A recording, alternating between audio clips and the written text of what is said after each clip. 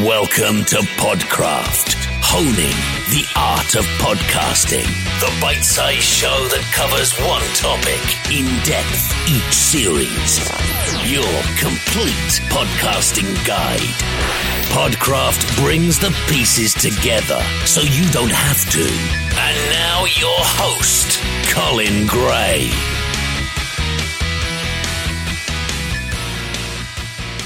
Hey folks, and welcome to another episode of Series 4 of Podcraft. This is a series on planning and presenting your podcasting content. So how to make sure you put the best stuff out there, well planned, well presented, and presenting everything you can be to your audience. So last time around, we had on Dan Feld from Prologue Profiles, and he gave us a good intro to storytelling and how we can integrate a bit more storytelling into our podcasts. Now this time I want to talk about a topic that probably isn't that associated with podcasting in general, and that's writing. But of course, if you're going to be putting out a podcast, there's going to be a lot of writing involved in that, whether it's show notes, whether it's episode titles, and even down to naming your podcast.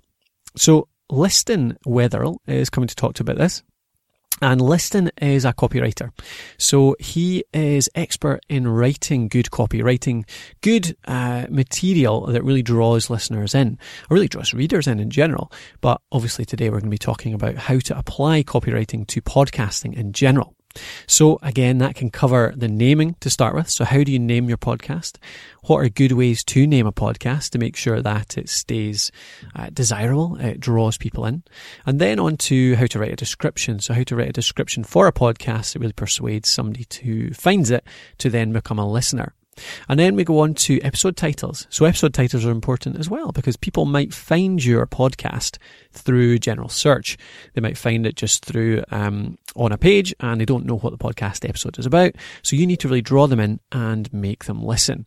It's the same as blogging. It's the same as any kind of article writing on the web. The headline is important. That determines a lot of whether somebody is going to actually go from browsing over your content to actually becoming an engaged reader. So Liston is going to share with us as much of his experience as possible, and I do think we get some great stuff from him during this episode. Now, just before we jump into the interview itself, I just wanted to read out a review that I got just recently. I really do appreciate anyone who leaves a review. It helps so much with getting this podcast out to more people. And also it gives me some great feedback on what to keep doing, what to improve, all that kind of stuff. So if you do have a chance, please do pop onto either iTunes to give a review or whatever system you use to listen, such as Stitcher or otherwise. But this is a great one I got from somebody called Audio Drama. And it just says, fantastic resource. Colin is a great teacher who has an ability to take things that appear complicated and explain them in a way that is accessible to anyone. And the headline is, wish I'd heard this 3 or 4 years ago. So I really appreciate that. It means a lot to me to know that the stuff I'm putting out is helping people. So again, great to hear from you if you have similar thoughts or even just some feedback on anything I can improve. So either review via your listening system, iTunes or otherwise, or even just tweet me at the podcast host and you can let me know what you think. But enough of that stuff. Let's get into the interview. Let's dive straight into it with Liston Wetherill from Good Funnel. The podcast host, honing your skills. Get your free equipment buyer's guide at thepodcasthhost.com/kit. Get the right equipment. First time. Okay, welcome to the podcast, Liston. Thanks for having me. No problem at all. Thanks for taking the time. So I'll let you introduce yourself, I think, just because I've read a bit about your work and everything, but it always seems to be that the people can introduce themselves better. You know what you do better than I do. So how would you describe yourself normally, Liston? Well, I would hope I know myself better than you do. Indeed. So my name's Liston Wetherill. I'm a marketing strategist. What that means for me in practice is copywriting, positioning, and really resonating and connecting with customers. One thing that I notice is a lot of companies who start marketing and trying to grow themselves aren't really connected to their customer and don't understand them. So I focus on how your customers and prospects are making decisions to do business with you and how we can best speak to them and reach them in different ways. Great stuff. And that's generally through the medium of copyright. Well, not specifically through the medium of copywriting, isn't it? That's how I came across your work, certainly. Generally, yeah, that is correct. I do more than that, but yeah, copywriting is one of the things I study the most, and it is a fascinating topic. And hopefully all of the listeners will get something out of this based on my experience in copywriting and how they're trying to attract an audience through their podcast. Indeed, yeah. Because I suppose just to qualify it, it seems a little bit strange almost talking about copywriting on what is obviously an audio medium, but there's obviously a whole lot of writing goes on around a podcast, from writing your script to writing episode titles to writing promotional material, all that kind of stuff. So I'm hoping we can get some great insights from you around all of that stuff. Yeah, that's right. And as I started to think about how copywriting really affects podcasts and their popularity, I really broke it down into a few different areas.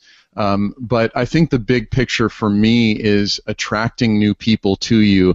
As you get someone's eyeballs discovering you on Stitcher or in the iTunes store or wherever they're looking for new podcasts, you want to be sure that you can grab their attention really quickly, and that's happening through your description of your podcast, your name, and your image, and then obviously you want them to listen again and again and again, and so there are other ways you're going to be in contact with them through copy and emails and social media and every other place where words are really what are selling you before people get to hear your audio.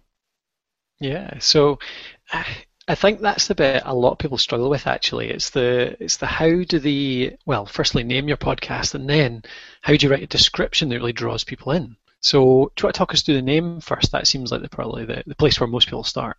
Yeah, let's talk about that. I'd like to take one step back before we get to the name, Colin, Sure. Because, I'm sure a lot of people listening to this are familiar with lean startup or lean customer development, and that's one idea that I really subscribe to. So one thing I will never tell you or anybody else is that great words and really highly polished copy is going to be better than a great idea. That's definitely not true. So what I would recommend to anybody listening to this is test your idea a little bit before you worry about what to call it or how to write the description about your podcast. So let's just skip ahead because we don't have time to go into how to test your idea and who to ask and all of that. But I approach this naming issue with that in mind, that you already have something that you know will resonate with some people. Yeah. So, I looked through a lot of names. One great resource for your listeners to research names is the Stitcher Hot 100, or if you go onto iTunes, you can look at the top podcasts and get a sense of what other popular podcasts are called. And as I look through that, I see about 3 different types of names. One is a branded name. So if you have a name brand going in, don't stray from that. So as I looked at different names, one that came to mind was Freakonomics. NPR, obviously. This American Life is a huge brand name. Sure. TED Podcast.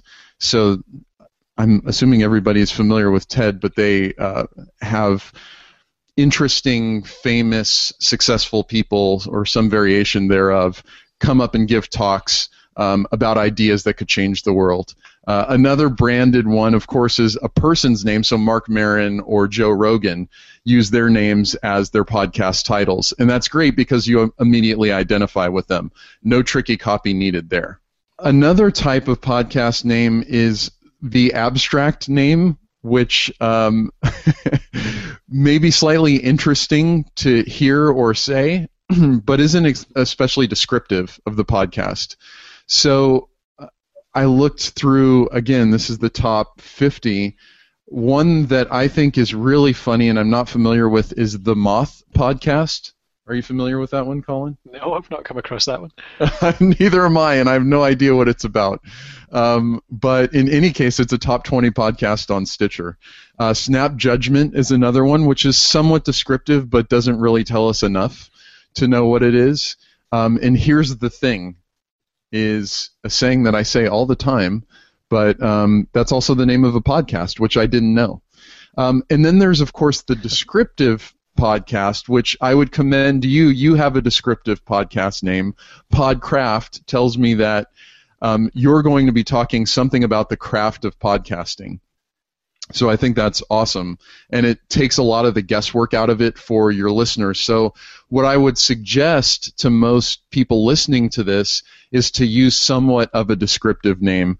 I'll give a shout out to a marketer who I've never met, but I've been listening to his podcast for a while. His name's Jeremy Reeves, and the podcast is called Funnel Mastery. And people who are in marketing know that a funnel is a way to move people from strangers to customers. And so if you hear that name, it instantly clicks with you. 3 other names that I love: Stuff You Should Know, and I think that it's a really popular one. But it speaks for itself, really.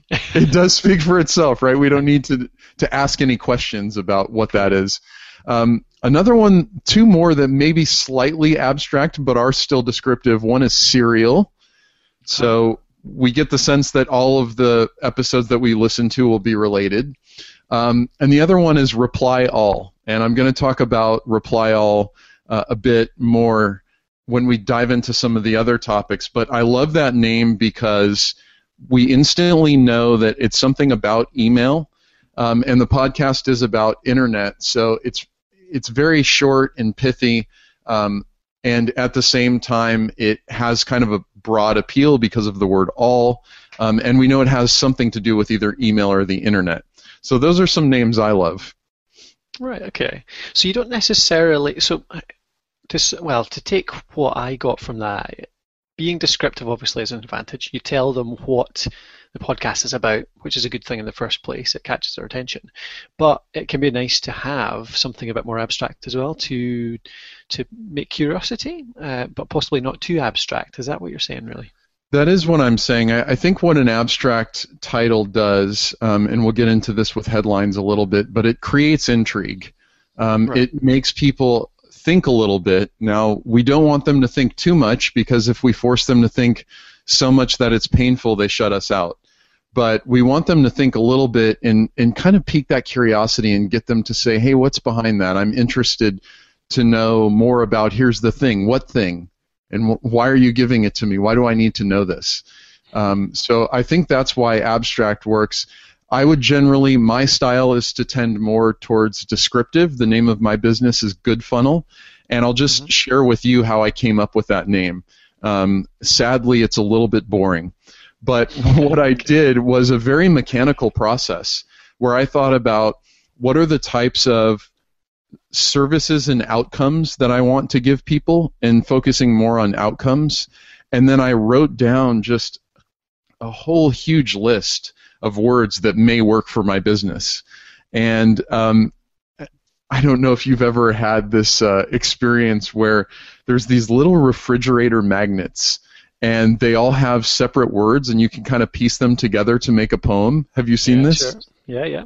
And that's essentially how I named my business. So, it's not the most interesting story in the world, but it is a technique that your listeners can use if they're thinking similar to yours. If you're focusing on the craft or how to make a podcast, you start to think about, okay, how to make something. What are words that describe that? Craft is obviously one.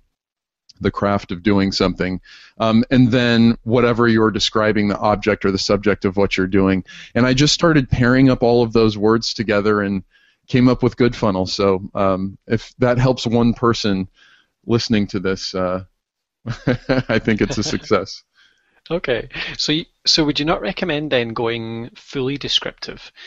So saying something like the video editing podcast or the mountain bike podcast. How does that work? I recommend doing whatever works. I wouldn't sit here and say there's one thing that's going to work for everybody. Like I said, also the image is going to have a huge impact on whether people listen to your podcast. So I don't think that the name is everything.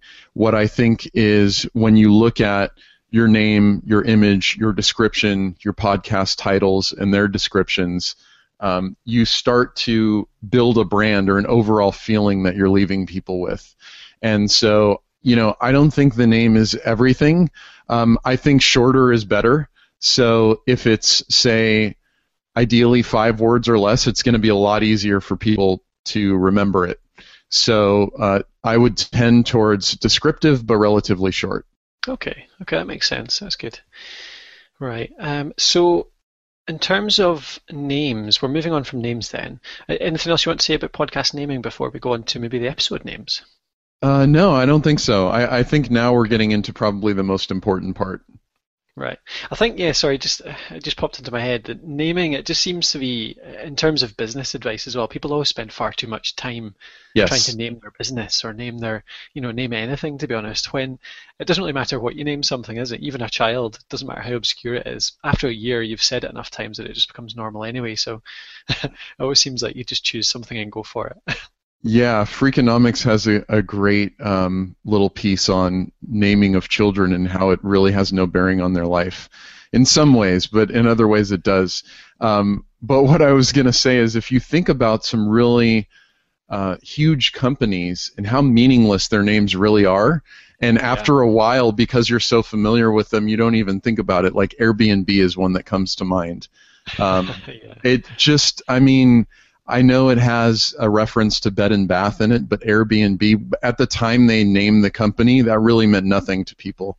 And yet they can still have a thriving business. So I would say spend some time on the name, settle on something that a few people either find memorable or interesting or like saying, ideally all 3 of those, and then move on and don't think about it again. Great.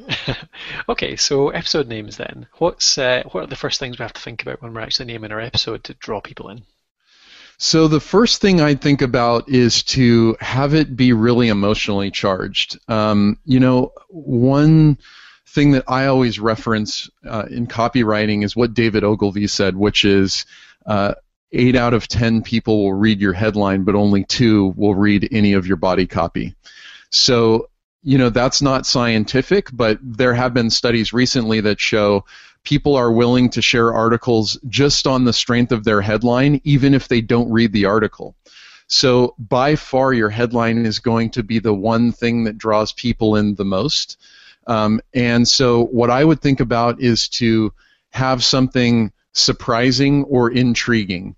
So I have 2 examples from Reply All, and what I'm going to do is read both the headline and then the description because I think they're so well written. So The first one is episode number 15. It's called I've Killed People and I Have Hostages.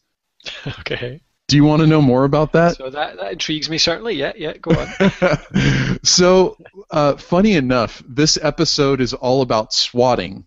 Are you familiar with swatting, Colin?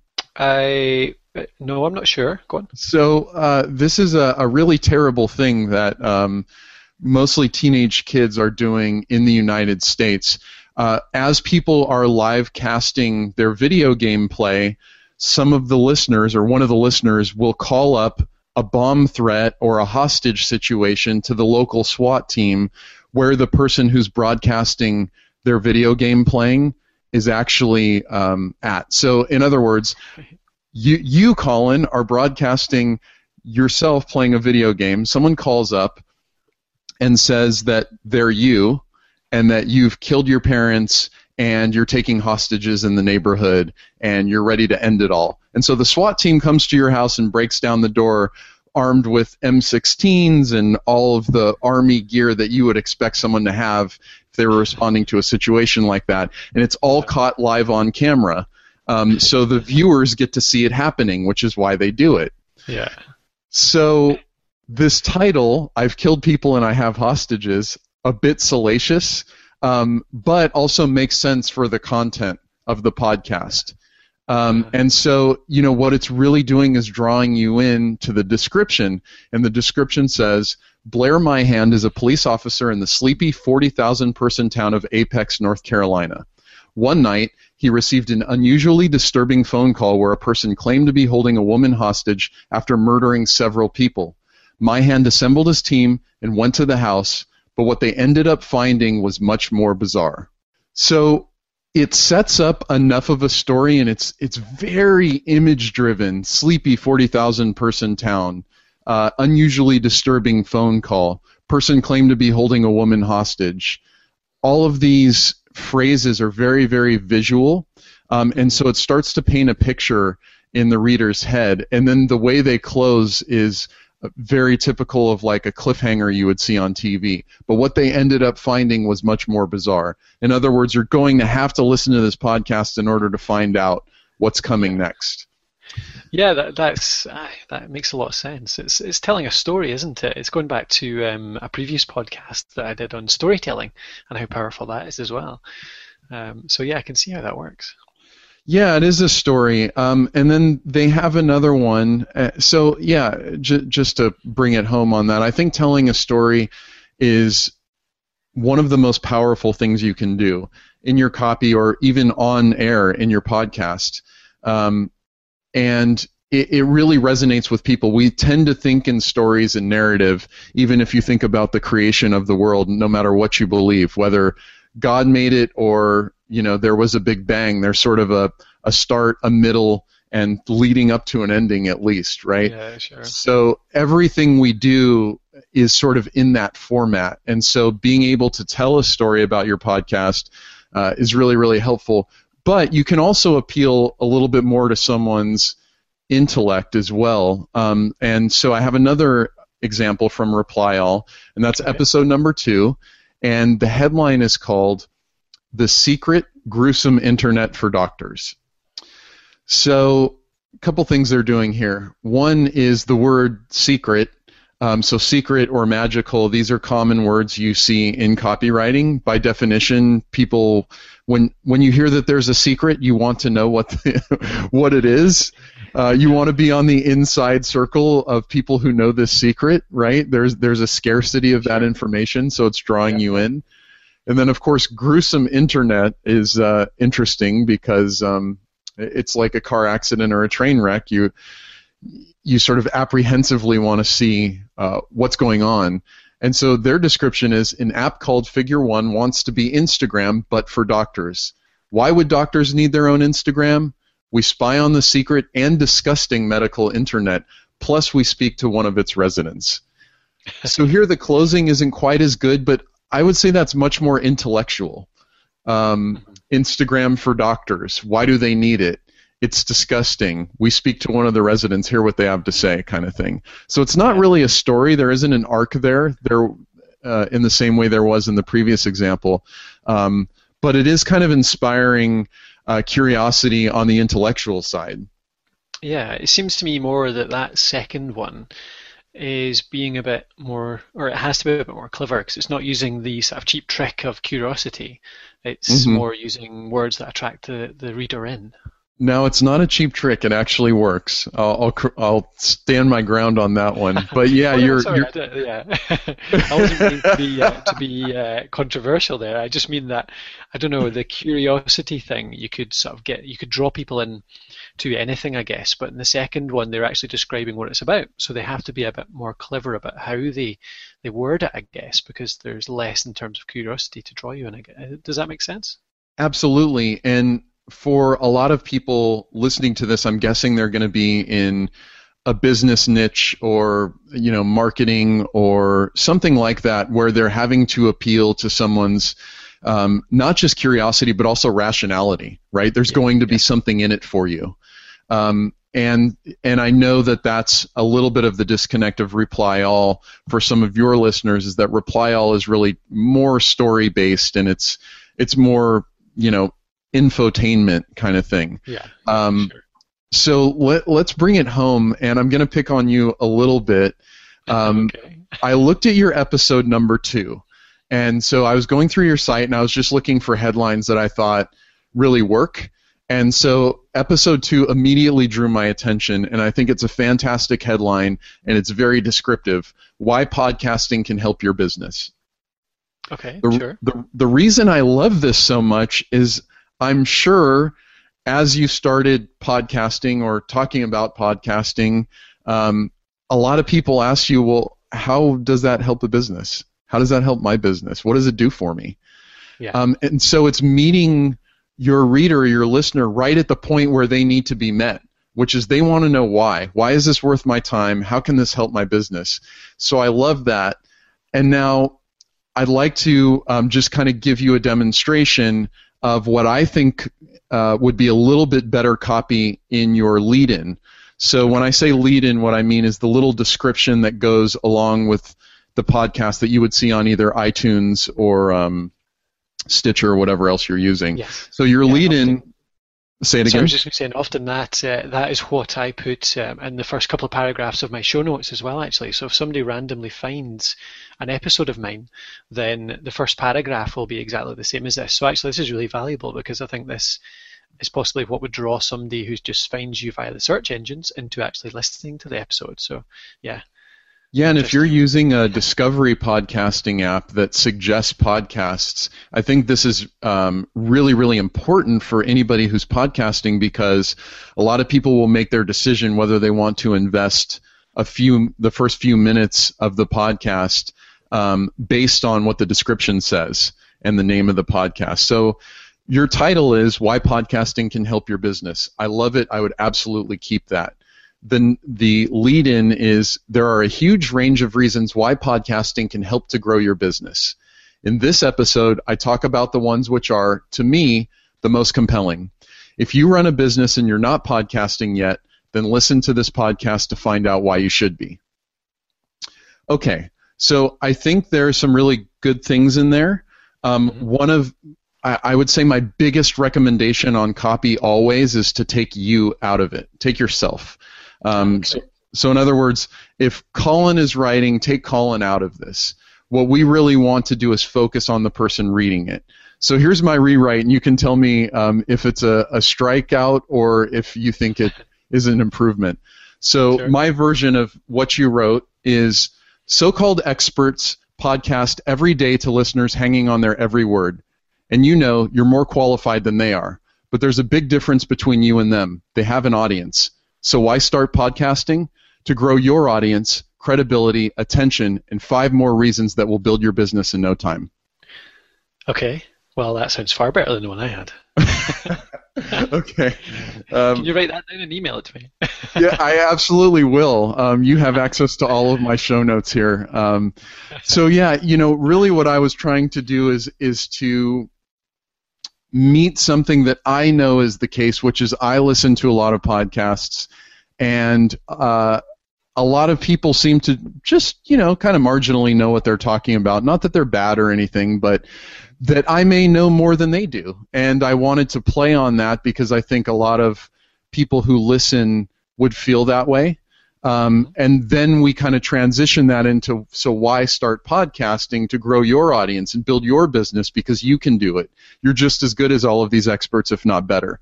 So I'm putting the reader in a position to say of sort of strength and to try to build them up. And that's really what I was trying to do there.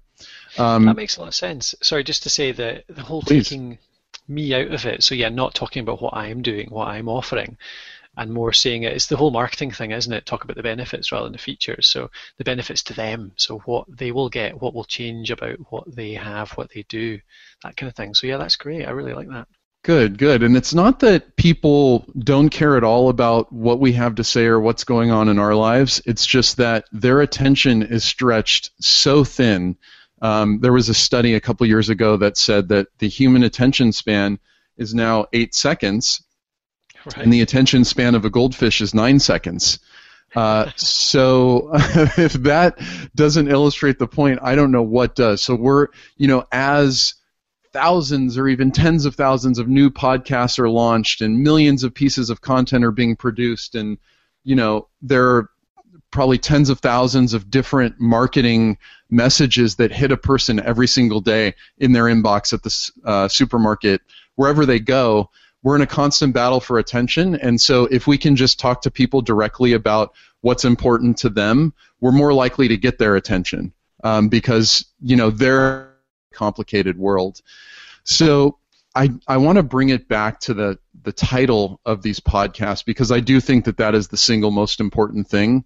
And so I just wanted to share 2 additional titles with you. One is, and this falls in the category of intrigue, The Grandmother and the Vine of the Dead by Here Be Monsters. The Grandmother and the Vine of the Dead. I don't know what that means, but I like grandmas. I have a sweet spot in my heart for grandmas. And I have no idea what the Vine of the Dead is, but I might want to hear the first couple minutes of that to see if I'm interested. The other is Andy Outbids the Tooth Fairy by 7 Second Delay. Andy Outbids the Tooth Fairy. Again, there may be something about economics or business in there because he's outbidding the Tooth Fairy. It may be, a clever kid gets one over on his parents. But there's a lot of room for our imagination in both of these titles. And so I think that's another way to look at it, is if people can kind of insert themselves and use their imagination, that's a good thing. Right, that's great stuff. Yeah, it's really interesting. The first one as well, it's two things that you wouldn't imagine going together, isn't it? Grandmother's obviously very nice and sweet, and then the Vine of the Dead sounds pretty much the opposite of that. So right, yeah, the juxtaposition exactly makes it for a lot of interest. Yeah, indeed. Great stuff. Okay, well, does that cover episode names then? I think it does. Great. Now, we mentioned, we were chatting beforehand, and you mentioned around promotion as well. I'm interested to talk to you a little bit about the promotion side of things. So this is the thing that I often get questions around. It's probably one of the most asked things on the podcast host, certainly, around how do I grow my audience, how do I get myself out to more people, and obviously email and social are two of the biggest ones. So you said you might have a few tips around that, so I'm really interested to hear what you have. Yeah, I have one tip, which I'm sure you've covered, but all of the podcasts that I listen to that have pretty big followings, despite being in a pretty tight niche, one thing that they do, and this is your script, not in the copy that you're showing the world, but one thing they do is they ask for reviews on air. Is that something you recommend to your audience? Absolutely, yeah. It's around the whole, if you don't ask, you don't get. So every single episode, right, you should be deciding what you're looking for, whether it's feedback, whether it's a review, whether it's people to go and do something on your website, and you have to ask them outright. That's right. Yeah, that's absolutely right. And, I've heard it done two ways that I really like. One is just to flat out ask.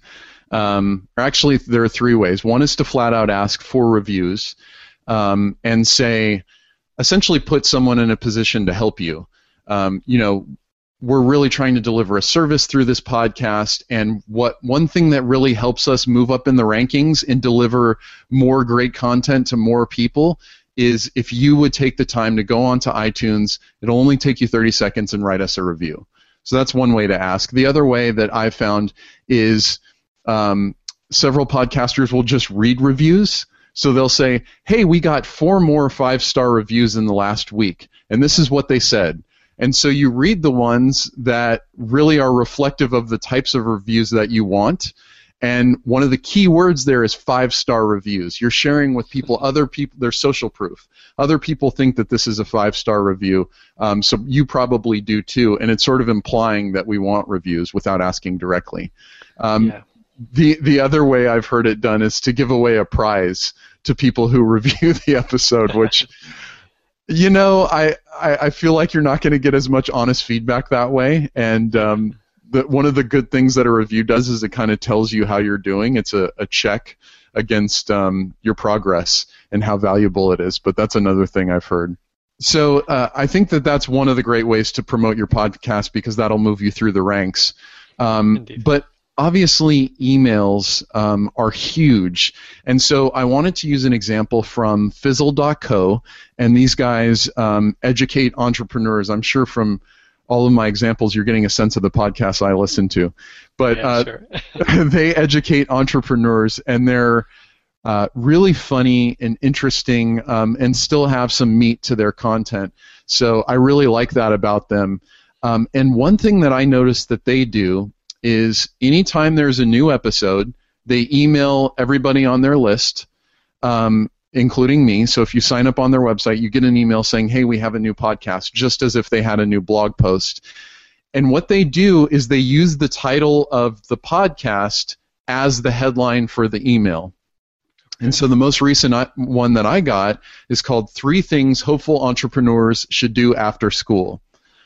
Now, what I notice about this title is that it works as a podcast title, it works as an email headline, and it would work as a content post, like a blog post or something like that. Yeah, sure.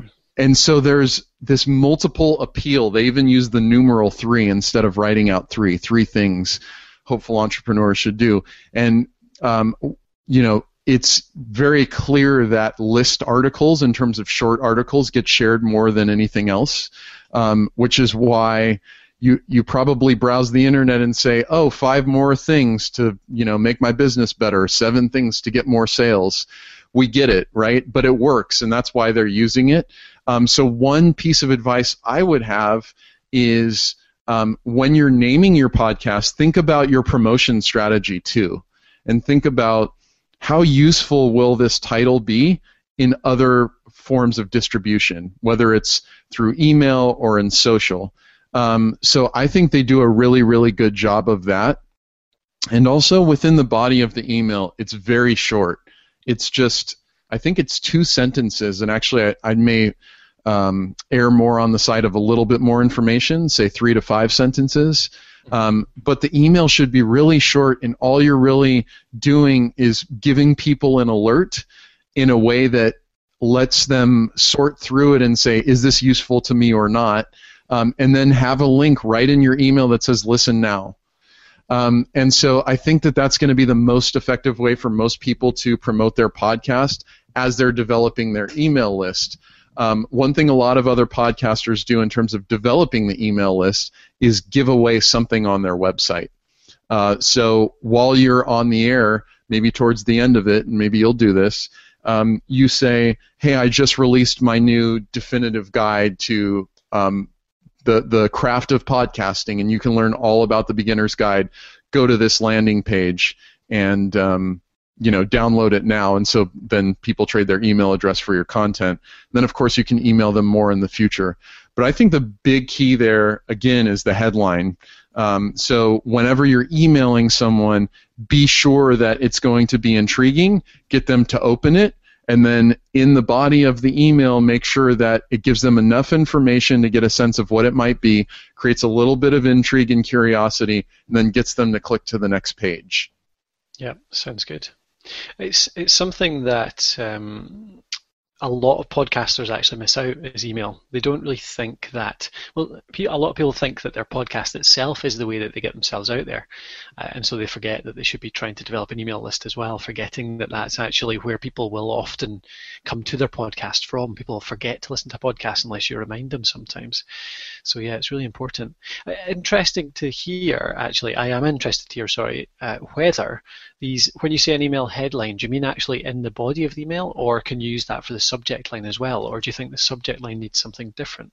I'm sorry, I do mean the subject line. So if you want the fastest way to produce content on a regular basis, if you're naming, I mean, look, I probably wouldn't want the reply all email subject line to be "I've killed people and I have hostages," though that may make me click on the email. It's that's a little bit iffy, right? I don't. That's not what I want to see in my inbox necessarily. But I think that's not going to be applicable to most people listening to this. I think that 3 things hopeful entrepreneurs should do after school sets up both the email and the podcast perfectly. I may want to know more about that, and it's even disqualifying me. It's saying this is for hopeful entrepreneurs. And so if I don't consider myself a hopeful entrepreneur, I may not even bother opening it, which is fine, because as long as people aren't unsubscribing, then they'll open more in the future. Now, the advantage of email, of course, Colin, is that you can promote anything. So if you're doing a podcast in order to promote your business, and you start using email to promote the podcast, as you develop your email list, you'll now have this, what I would say is probably the most important asset for a lot of businesses, is that email list, because you can promote anything to that audience. You can ask them, hey, you like my stuff, what would you like me to create next? There's all kinds of ways that you can use the audience that you've developed to give them more value and to give them something that's even more interesting than you've done in the past. So I would say by far email is going to be one of your best promotional channels. Yeah. And I think something that people forget as well, actually, with podcasting is that even though podcasting has a huge amount of strengths, and I will say it's the most strong marketing channel out there, the weakness that it has is that people can't often take action right when they're listening to you. So they'll be in the car, they'll be out for a run, they'll be out for a walk, whatever, and they're not likely to be able to click on a link or to be able to go and do something. So having that option to go back to your email and then send them a follow-up email to the episode, reminding them about the episode, so you're still benefiting from what you've said in the episode, the trust you've built there, the value you've given away, and then actually give them that link or that action or whatever it is, be able to give them it then in the email. That's much more valuable, I think. Yeah, absolutely. And, one of the ways that I am aware of new podcasts is through my favorites within the podcasting app. If people don't know how to do that, the only way, if they're not part of your email list, to know that you have a new podcast is to go back to your website. And as you know, most people will not go back to your website. So having another way of getting in touch with them is extremely, extremely important, and email is by far the best way to do that. Another way to do that, of course, is social. And so I'll give you a little tip. This isn't necessarily a copywriting tip, but one really, really important thing to do in social, obviously, is to create intrigue. And I know this is becoming the theme of the episode. Maybe that's what you're going to name it. But to create intrigue in social means giving people enough information to be interested, but don't answer the question or the statement for them necessarily. Have them anticipate something and then click through, right? Because we want them to either go to your website or subscribe to the podcast or download the podcast or whatever it is that you want them to do. So one strategy that I would recommend everybody do is after you have your podcast, you've set up your email announcement, as you're setting up your social posting schedule, what you should do is continue to promote the podcast, not just when you launch it, but probably 3 times a week after, and then about 5 times a month after. And each one of those times you're going to want to pull out a different headline or a different little social message, say 10 to 20 words, that's going to send people back to your podcast, and then that allows you to start testing. What does my audience really like? What's getting me the most clicks? What's getting the most shares? And so you can test different things. Do intellectual headlines with statistics get more people to click on my social shares than short story type things or cliffhanger type headlines? Is that making sense? Yes, absolutely. Yeah, definitely. That's something that a lot of people don't think about as well, isn't it? Actually testing, doing a bit of analytics to see what works. And like you say, the same thing doesn't work for everyone. So your audience might like statistics, while another one might like the sort of intriguing headlines. Yeah, that's a great tip.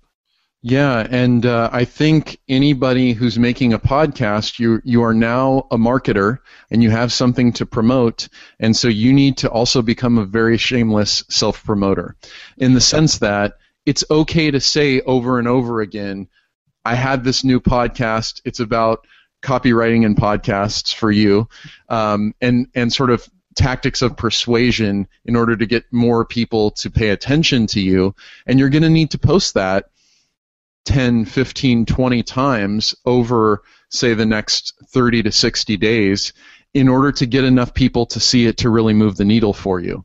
One thing about social is that when you make an announcement, there's a lot of talk about what is the perfect time to post to, say, Twitter, Facebook, Pinterest, or whatever social network you're using.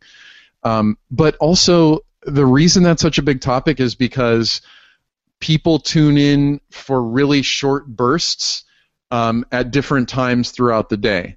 And there's a good chance that whenever you post to Twitter especially, your message is just going to be lost in 2 minutes for most of your followers, right? There's going to be so many other people they're following and so many other tweets that that their attention is being drawn to, that it's unlikely that one single post is going to catch their attention and get them back.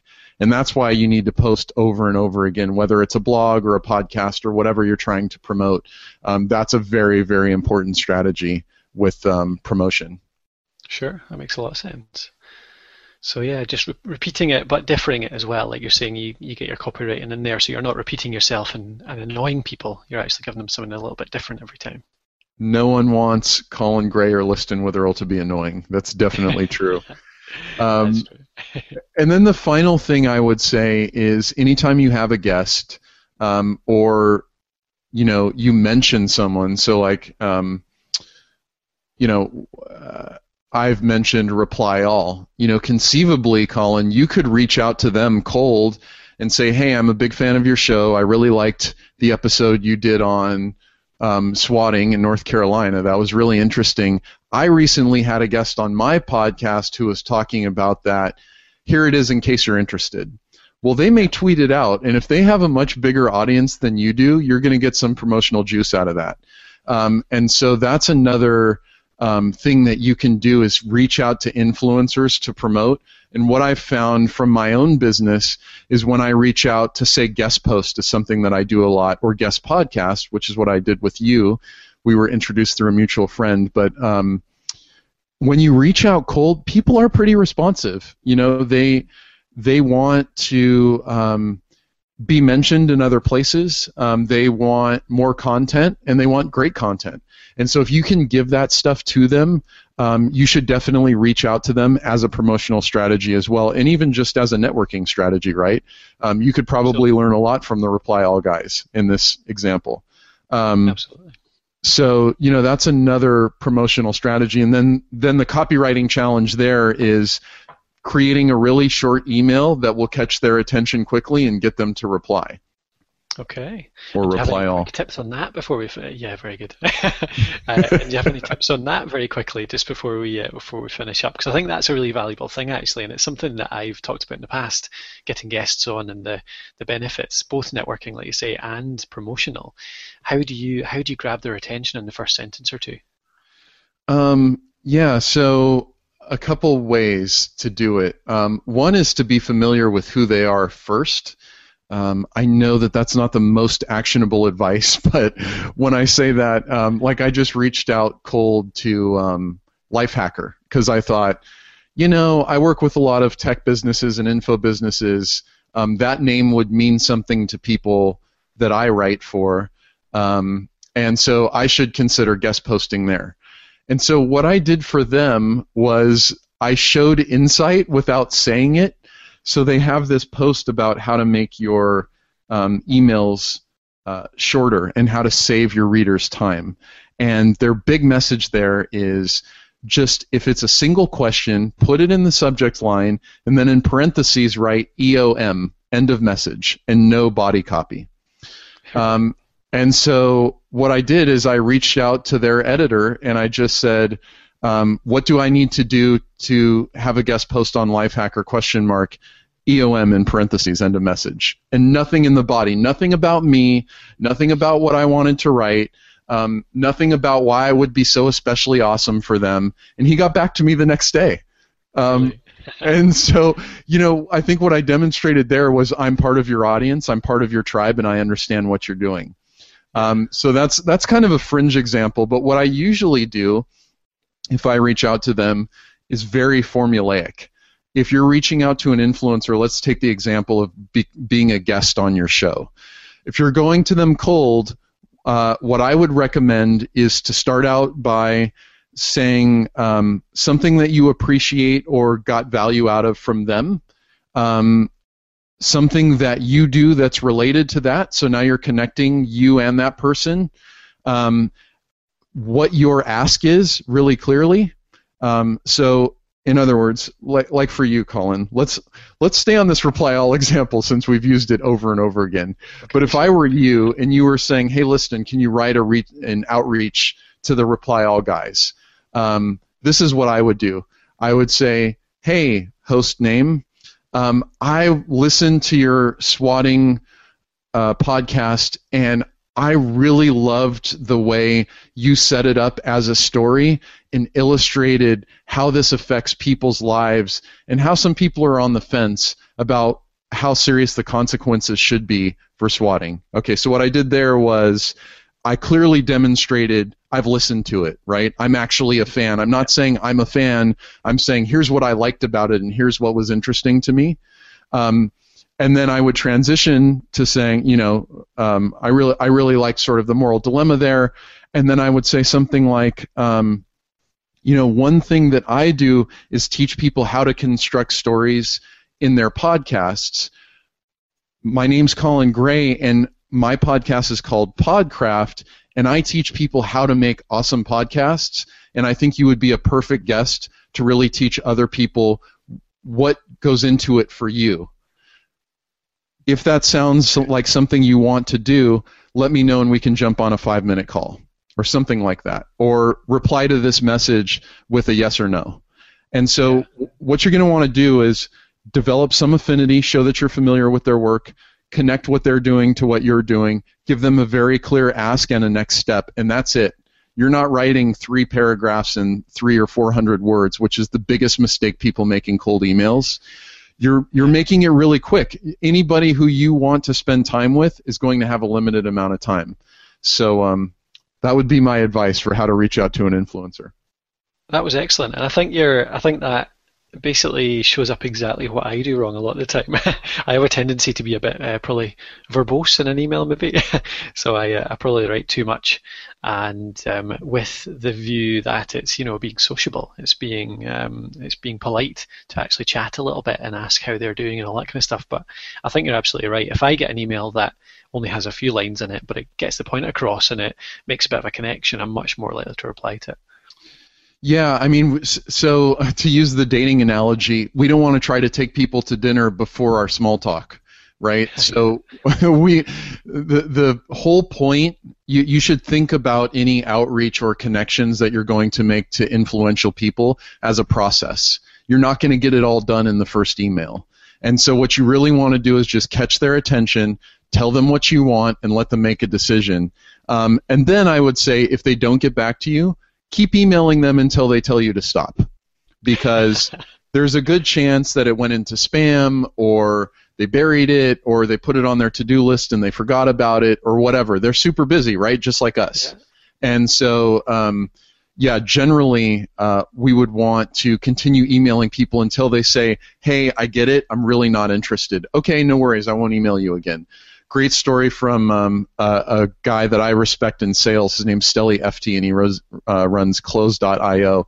He said he reached out to an investor 37 times before the investor responded, and the response was, oh yeah, I've been meaning to get back to you. I'm ready to invest.